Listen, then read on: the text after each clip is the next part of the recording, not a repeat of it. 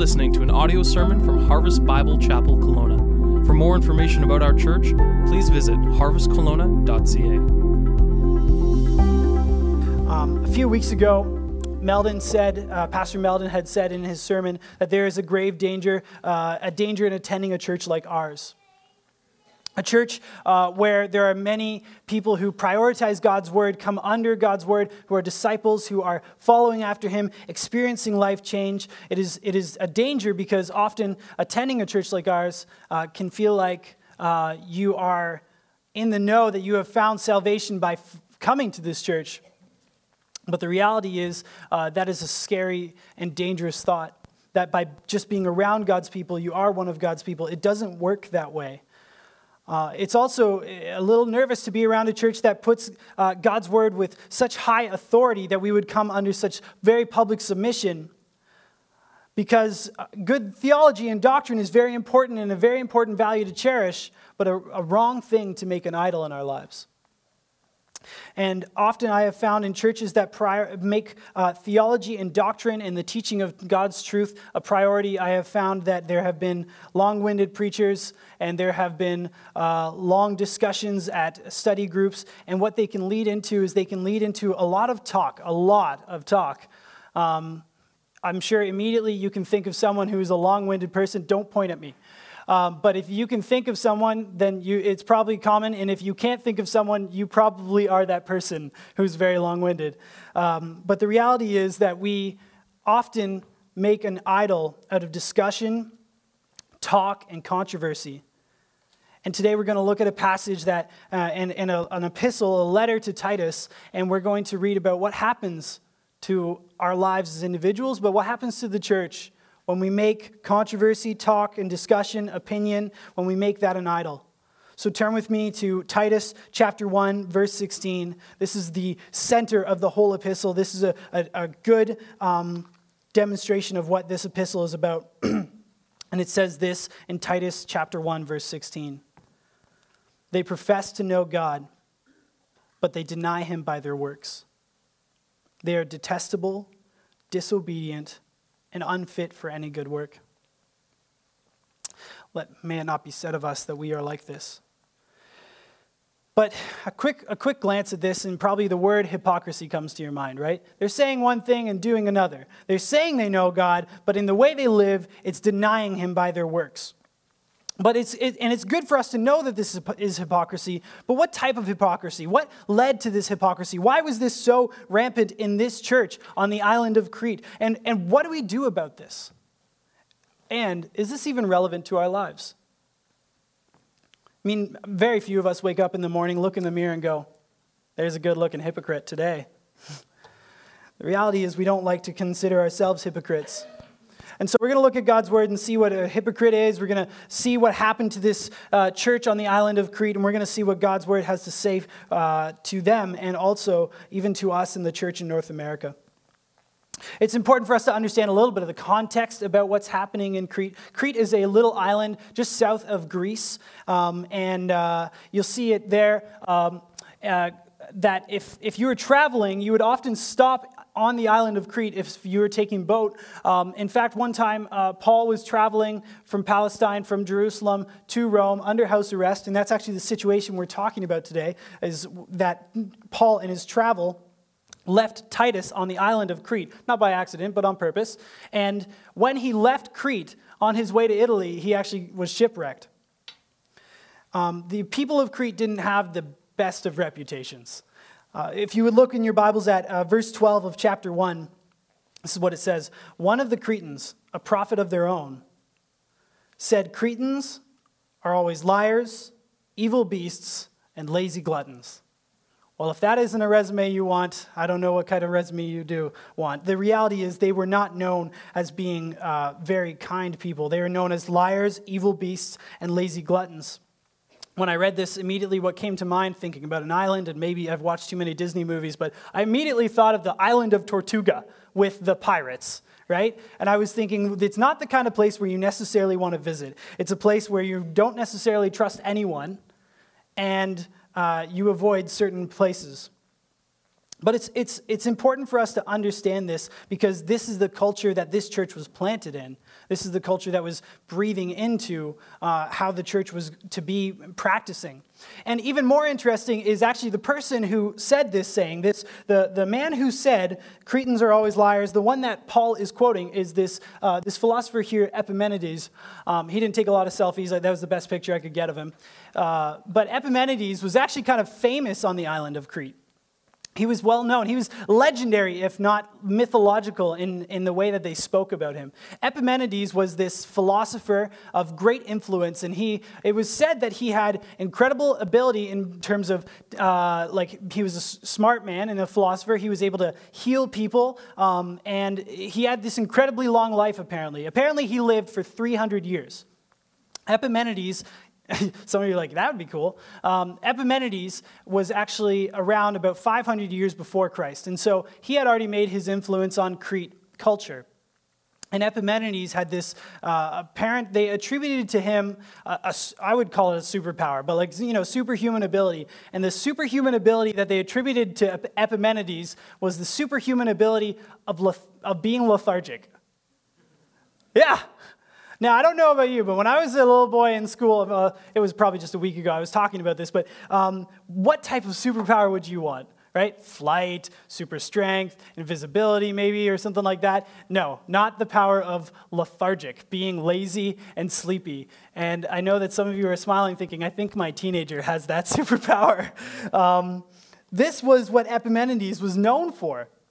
In fact, it said that he had slept in a cave for 57 years, slept that whole time. And being a father of a toddler and a newborn, I wouldn't mind 57 years of sleep myself. This was the person that was really well known and really influential on the people on the island of Crete. Even his actual philosophical contribution, that's actually what we're reading here. Cretans are always liars, evil beasts, and lazy gluttons. That was what he was known for in philosophical circles, because what it's called the liar's paradox. If you've studied any philosophy, it's basically this. If a liar tells you they're a liar and they always lie, are they telling the truth? Huh? And you're like, oh, but it's a lie. No, but it's the truth, right? And you just go into this vicious... Out of all philosophical contributions that this guy could have made, this one perfectly depicts the kind of culture on the island of Crete. This lazy, this not that great of a contribution to philosophy. I shouldn't really judge philosophy, I guess, but in my opinion, this is the kind of thing that someone who is known for being lazy and sleeping around comes up with. And this is what influenced the church. And we see it. We see it in this passage. Just look at chapter 1, verse 10. For there are many who are insubordinate, empty talkers, and deceivers, especially those of the circumcision party. They must be silenced, since they're upsetting whole families by teaching for shameful gain what they ought not to teach. Titus is told, go to the island of Crete and tell them to stop talking. Okay? Go to chapter 3, verse 1. Remind them to be submissive to rulers and authorities, to be obedient, to be ready for every good work, to speak evil of no one, to avoid quarreling, to be gentle, to show perfect courtesy toward all people. And then in verse 9, again, but avoid foolish controversies, genealogies, dissensions, and quarrels about the law, for they're unprofitable and they're worthless. This is what the people of Crete were known for, spending a lot of time talking, trying to solve all the problems of the world.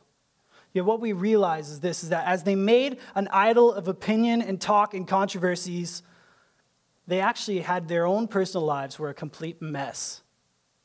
They were all talk and no walk. They had something to say about everybody else's problems, but they were blind to their own. Complete hypocrites. Look at chapter 2, verse 2. I'm just going to quickly walk through what Paul sent Titus to go and do and to teach them. And he's supposed to teach them how to behave, really. Older men are to be sober-minded. That word sober-minded isn't just about thinking clearly. It's about drunkenness. Older men are to not get drunk. Dignified. Self-controlled.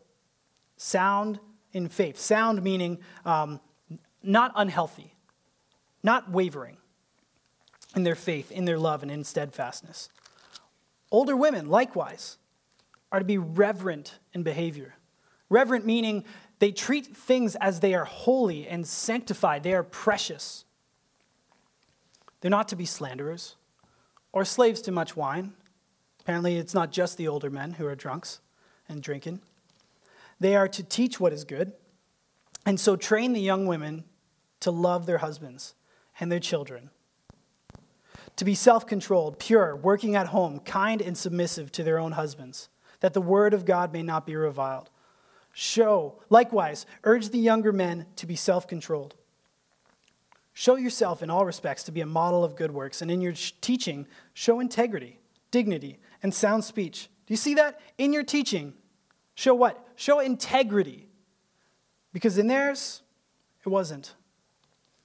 So that an opponent may be put to shame, having nothing evil to say about us. Slaves are to be submissive to their own masters in everything. They are to be well-pleasing and not argumentative, not pilfering, but showing all good faith, so that in everything they may adorn the doctrine of God our Savior. These people were a mess. They were sitting around talking about genealogies and histories and the law and solving the problems of all the world around them. And Paul sends them a message saying, stop being rebellious, stop getting drunk, stop slandering each other, have some self-control. Self-control came up like 4 times there in just the chapter 2. And don't neglect your home, don't neglect your kids, don't neglect your husband. Again, so busy solving all the problems of the world and the church, yet ignoring their own. You see, when opinion, controversy, and talk become our idol, we become hypocrites. I'm sad to say it, but I think this is not too far off from the Church of North America today. I think many people can talk a big game about their faith, maybe even convince others about what they believe. But in their own lives, we see this. Their lives are a mess. It's just a sad truth. I mean, the type of hypocrisy that we're talking about is the one that's really influencing what happens a lot in our youth. I did youth ministry for a little while, and what I would often speak about when you could get a student to be really honest, and you ask them, why don't you believe, or what is really holding you back? And they would often say, I'm just not sure this is all real because my mom and dad, they say and do one thing on Sunday morning, but what I see at home is totally different. And even within apologetics, if you start talking with other people about why they do or do not believe in Christianity, often the topic of hypocrisy is involved. What we do and how we behave, it can deny God by our works. It says in verse 16, they profess to know God, but they deny him by their works. You see, and what's at stake here is not mostly our reputation. It's God's. It's his bride's. Lastly, on the list, it's our reputation. When I think of hypocrisy, I think of an illusionist, a magician, someone who's telling you to look over here. I wish I could do a magic trick for you this morning. I really can't. But someone is saying, look over here, and they're trying to get your attention over here, and they look at it, and they tell you how important it is, but something else is going on right in front of your eyes that you're totally missing. Sorry if I just spoiled illusions for you. But that's how a hypocrite works. I like this quote. Actions prove who someone is. Words just prove who they pretend to be. So this morning I want to share with you 3 solutions from God's word for hypocrisy in our lives and in the church. And this is important. It's important that we do this because you can pretend to know all the theology in the world and still not know God. You can demonstrate all sorts of acts of service that people are amazed by, and it never truly costs you anything. You could be heard by the largest audience with the greatest influence and never care about them, nor ever offer them anything of substance. This is what I see in North American hypocrisy. God's word has something to say about it for sure. So let's see. So here's the first solution to hypocrisy in our lives and in the church. Know God personally. Know God personally. Not religiously, not philosophically, personally. John Piper writes about a hypocrite this way. He says, a hypocrite is a peculiar kind of liar. Hypocrisy is a peculiar kind of lying. A hypocrite is a person for whom lying has gone down into the personality. Hypocrites don't just tell lies. They are lies. A hypocrite is a horrifying spectacle. Truth has become utterly alien, swept away by deep, deep devotion to self-protection, self-preservation, and self-exaltation. Truth is not functional in the life of the hypocrite. It's not a governing category. It is gone. And this is terrifying. Don't let this happen. For the hypocrite is afraid of truth, afraid of the light that would shine on their lives and what it would show. If you turn with me to 1 John chapter 1, verse 5 and 6, this is what it says. This is the message we have heard from him and proclaimed to you, that God is light, and in him is no darkness at all. If we say we have fellowship with him while we walk in the darkness, we lie, and we do not practice the truth. But if we walk in the light as he is in the light, we have fellowship with one another, and the blood of Jesus, his son, cleanses us from all sin.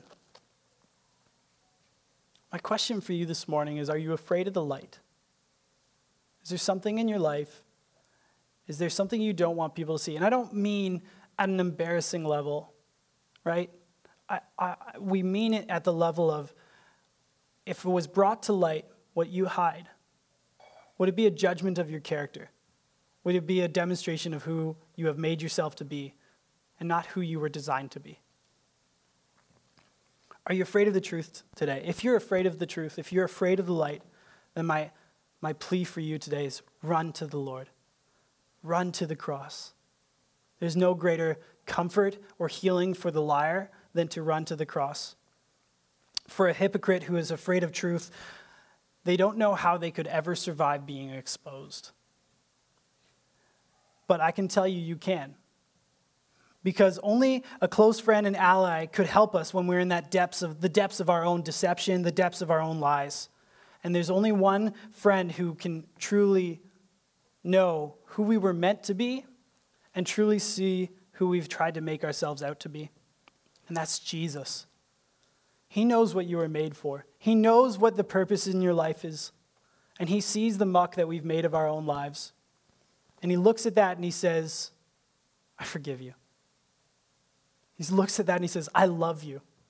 He looks at that and says, I will send my helper to enable you to get through this new exposure and this new life. You will enjoy the light, not run from it. For the hypocrite, there is nothing better than the cross. There's nothing more comforting than to know God personally. Right now, Becca and I are trying to train Parker to stay in his bed. He won't stay in his bed. We put him down, and we're not quite at the point of ratchet strapping him down, but it's crossed my mind. And what happens is you put him to bed, and it's all peaceful and calm. I love you, Mommy. I love you, Daddy. Good night, Parker. Good night, Mommy. All these nice things. And then 5 minutes later, you can hear sound of him getting out of the bed, the sound of the doorknob opening, the door creaking, little footsteps. And instead of just yelling at him or anything like that, we kind of just wait. We just almost observe him and go like, what are you going to do? And he comes into the living room, and often he just goes and he pretends like we're not there and starts playing.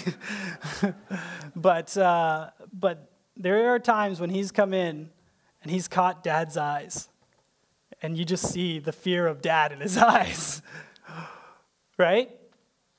And we're hoping that he would just say, I'm sorry, I'll go back to bed. And it often reminds me of just the grace I'm to show him is to remind me of the grace that the Father shows to the prodigal son when he returns. That open arms say, come here, I'm just so glad to see you here. I know you have rebelled against me, but I'm so glad to have you here. Come to me.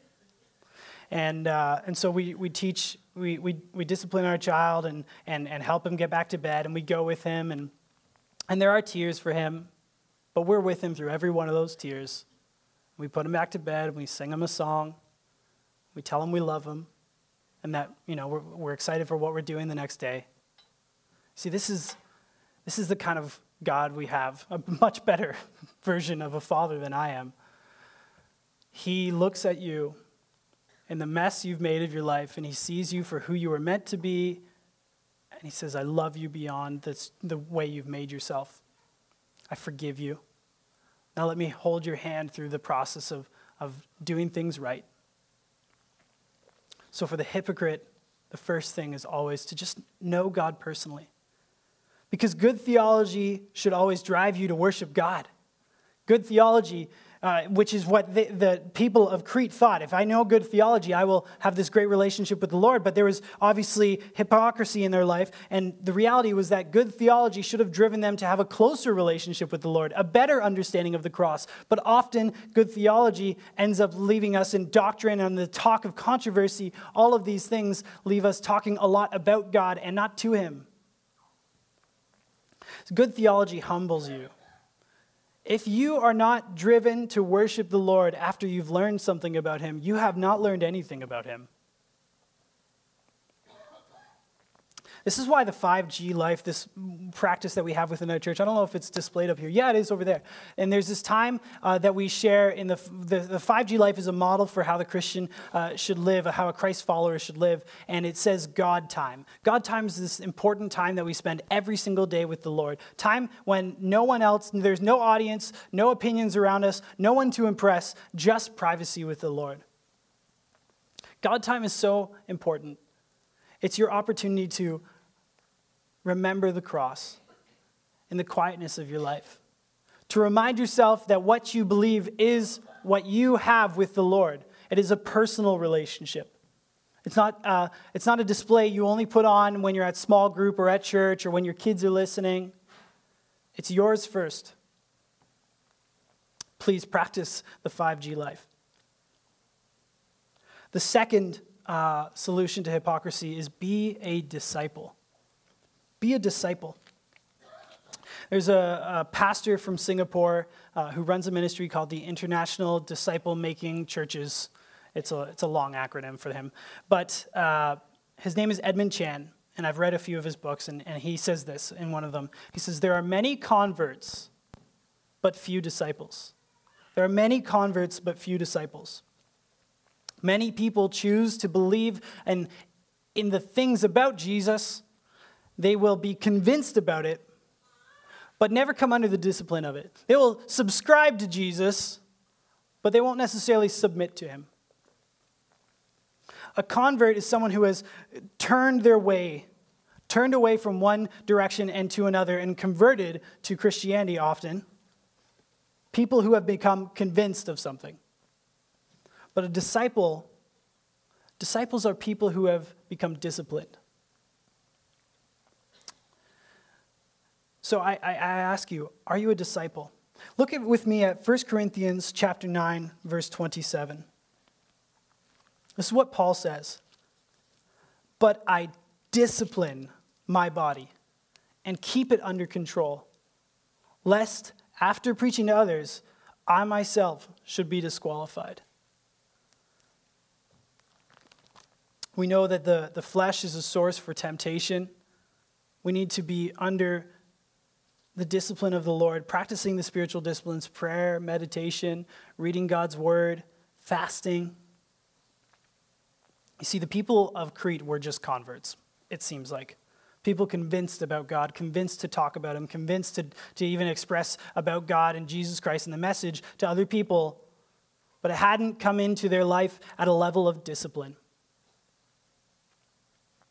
It's interesting, as I read this passage, I figured that Titus was very similar to Timothy, but they're actually two very different guys, sent with two very different purposes. Timothy was meant to go and practice the gift he was given of preaching. Titus was there to appoint elders or ordain elders, and then what he was meant to teach was this. He wasn't there to teach sound doctrine. Chapter 2, verse 1 says this, but as for you, teach what accords with sound doctrine. Don't teach just sound doctrine. Teach what goes with sound doctrine. What is the type of life that associates with sound doctrine? He put his money where his mouth was. You see, a hypocrite will tell you what to do without testing it themselves.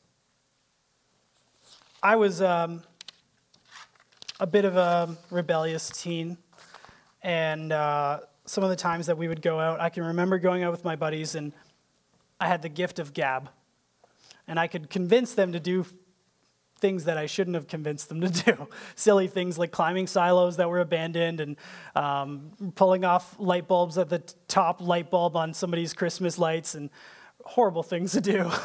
But I was able to convince them to do it. I would say, oh, it's completely safe. It's going to be totally fine. You're not going to get in any trouble, all this kind of stuff. And I would say all that, and then I'd be like, now you go do it.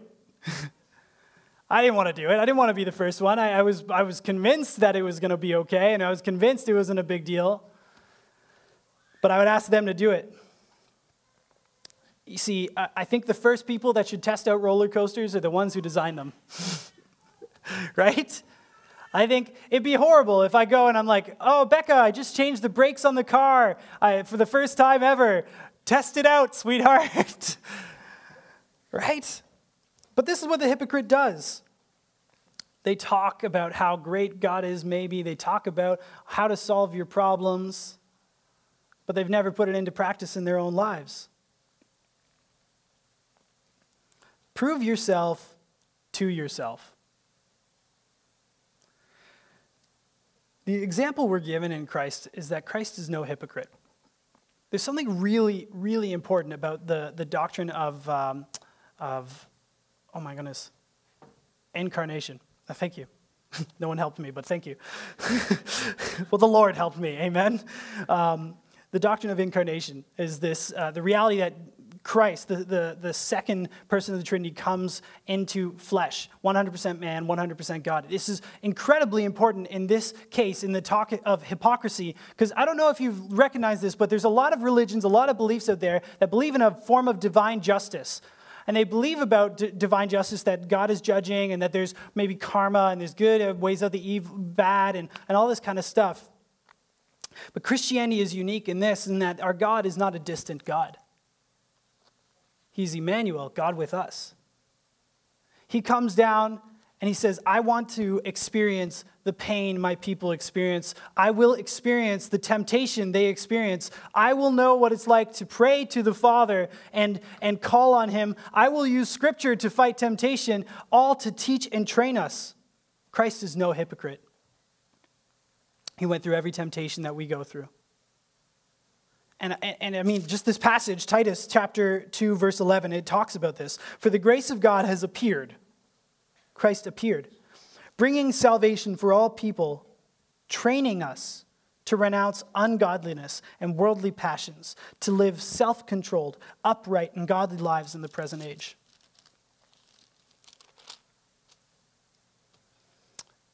God decided to be amongst us to prove that he is no hypocrite, and neither shall we be. I think I have time to just quickly compare the passage we're looking at to the Great Commission. When we're talking about being a disciple, this is such an important passage for us to go to. If you would go to Matthew chapter 28, verse 18. And Jesus came and said to them, all authority in heaven and on earth has been given to me. Go therefore and make disciples of all nations, baptizing them in the name of the Father and of the Son and of the Holy Spirit. So when we are told to go and make disciples, we are to baptize them in the name of the Father and the Son and the Holy Spirit. Comparing that to our passage today, we have to understand that what baptism is baptism is obedience. It's obeying what Jesus has said. If you don't understand what baptism is, I'm going to give a short understanding. Baptism is obeying Christ's command to be baptized. And it's identifying with him. Identifying with him. That's what the immersion experience is to identify with Christ in the burial and to identify with Christ in the resurrection. Please, if you're ready to obey and identify with Christ, get baptized. Come speak to Meldon or myself or Chrissy or any one of the elders. We want to see people baptized to identify themselves with Christ. And that's what the people of Crete had said. They professed to know God. They identified with him. That know is not like, oh, I know of him, but a know as in like, I personally know God. I am family with God. That's what that means in Titus chapter 1, verse 16. But that's not the end of the Great Commission, is it? It keeps going. Yes, identify with him, obey him. And then it says, teaching them to observe all that I have commanded you. It doesn't say teaching them all I have commanded you. Teaching them to observe all that I have commanded you. Such an important word in there. We are not to just tell people what to believe. We are to show them what accords with sound doctrine. The other translations use obey or keep the commandments of God. When we look at Psalm 119, he delights in obeying the law of the Lord. Obeying the law of the Lord.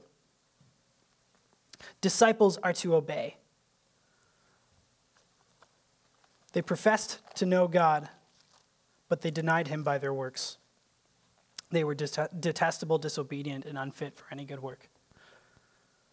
The last thing to do to kill hypocrisy in our lives and in the church is make disciples. Make disciples. You are not obeying the Lord if you are not making disciples. Discipling. I mean, I love the role I get to play. Discipling is the making and maturing of disciples. Making meaning evangelizing, telling people who have not heard or who do not believe in Christ and to share the gospel with them and watch them respond. Maturing, the iron sharpens iron, the spurring each other to love and good works. The making and maturing of disciples. And when I read this passage and I looked at the activity, the drunkenness, the lack of self-control, the way that they were neglecting their homes, their families, their marriages, I asked myself, like, what kind of community of church was this? This was a church that spent a lot of time together debating and discussing and giving their opinions and talking about genealogies and histories and having a good time doing it. Yet they were living without self-control. They were getting drunk. They had broken marriages and homes. What kind of relationships were existing in this church? How could they not be close enough? How were they not caring for each other in these areas of their lives? But it's still happening today, isn't it? And if it's still happening today, I have to ask myself, how many people in the church trust me, and do I trust? Ask yourself that question. How many people in the church trust you, and do you trust? Sadly, it's probably a smaller number than you would hope it would be within the church. And it's because, like magicians, like illusionists, we have decided that it's okay for us to all pay attention over here, but hide something going on in our lives. We're not really willing to necessarily talk about financial troubles, marital troubles. How many times in the church do I've seen people walk into the pastor's office and just say, help us get through this divorce. And he goes, what? When did you start? When were the marital issues starting? When did this all happen? Oh, this has been for 15 years. We've never said or done anything about it. Help me deal with the fact that I've put my family in bankruptcy and now we have to find a new home and all this kind of stuff. When was this financial trouble happening? Oh, we've been dealing with this for a long time. Why didn't you say anything? In North America, we have a bit of a culture issue going on here, I would say. A few years ago, we had someone visit from an Eastern culture come and teach at our church back in Oshawa, and during one of the leadership sessions, somebody asked him, what is one of the things inhibiting discipleship within North America? What is one of the major things? And he said it was the depth of the relationships that people share in Canada and in the States. He said that people are shallow, that similarly, they've decided that there are certain areas of their lives that they will share almost too much information. I mean, how many photos of our meals do we really need to see of each other's, right? When there's so much other stuff going on. And he gave the example and he said, you should ask yourself this question, and this is stuck in my head. You should ask yourself this question. The people who are discipling you and the people you are discipling, do you know if they snore? Do you know if they snore? And he meant it. Because he would go up with a bunch of grown men, businessmen of great stature and influence over the culture he was in, and they would sleep in one room together. The disciples knew if Jesus snored or not. Jesus knew what was on their feet when he cleaned them. If you know God, you would know God's heart for people.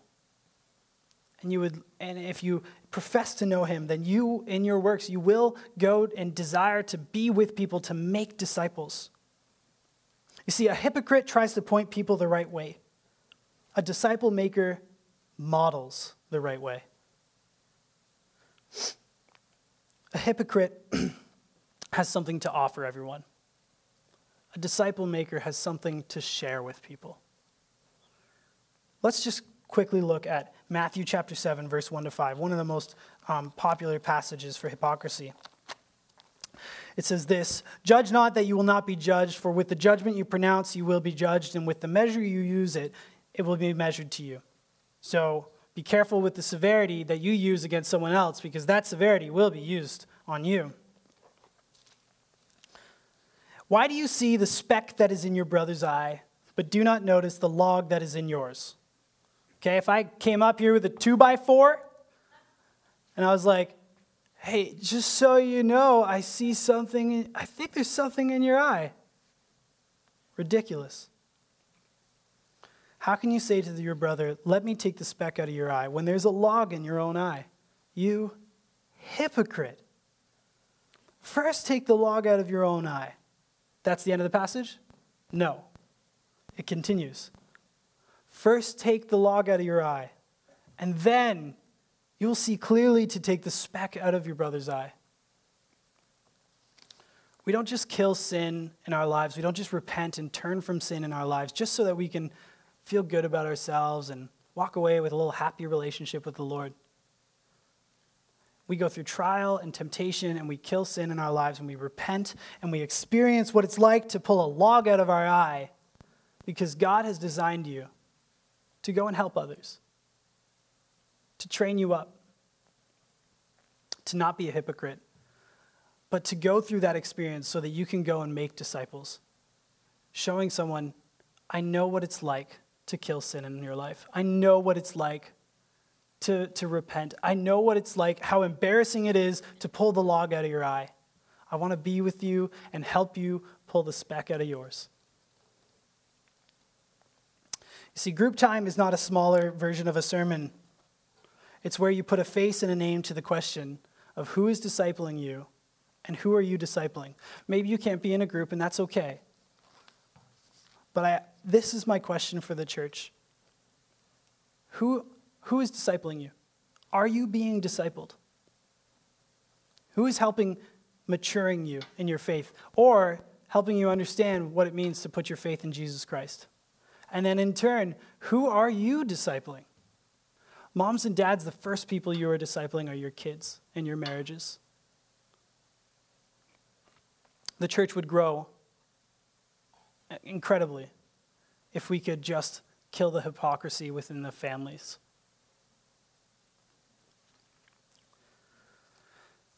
How are you fighting and fleeing the temptation of hypocrisy? That's the question for us this morning. How are you fighting and fleeing the temptation of hypocrisy? We should be together walking rather than forever talking. You see, our North American society is the perfect environment for making hypocritical Christians, and we see it all around us. Do you have a personal relationship with Jesus Christ? Are you afraid of the truth? Are you afraid of being exposed? Run to him. Experience his forgiveness. Are you a disciple, or are you just a convert? And who are you discipling?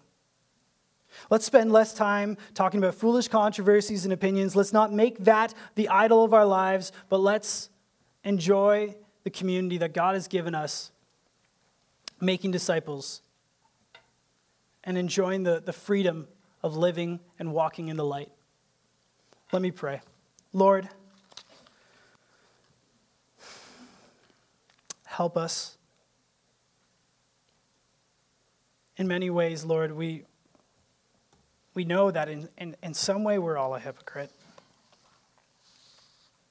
And we have to come to your cross, experience your grace, repent of our sins, turn to you, enjoy the light of your love. Lead us in our daily walk. Help us to honor you. We want to lift your name high. In your name we pray. Amen.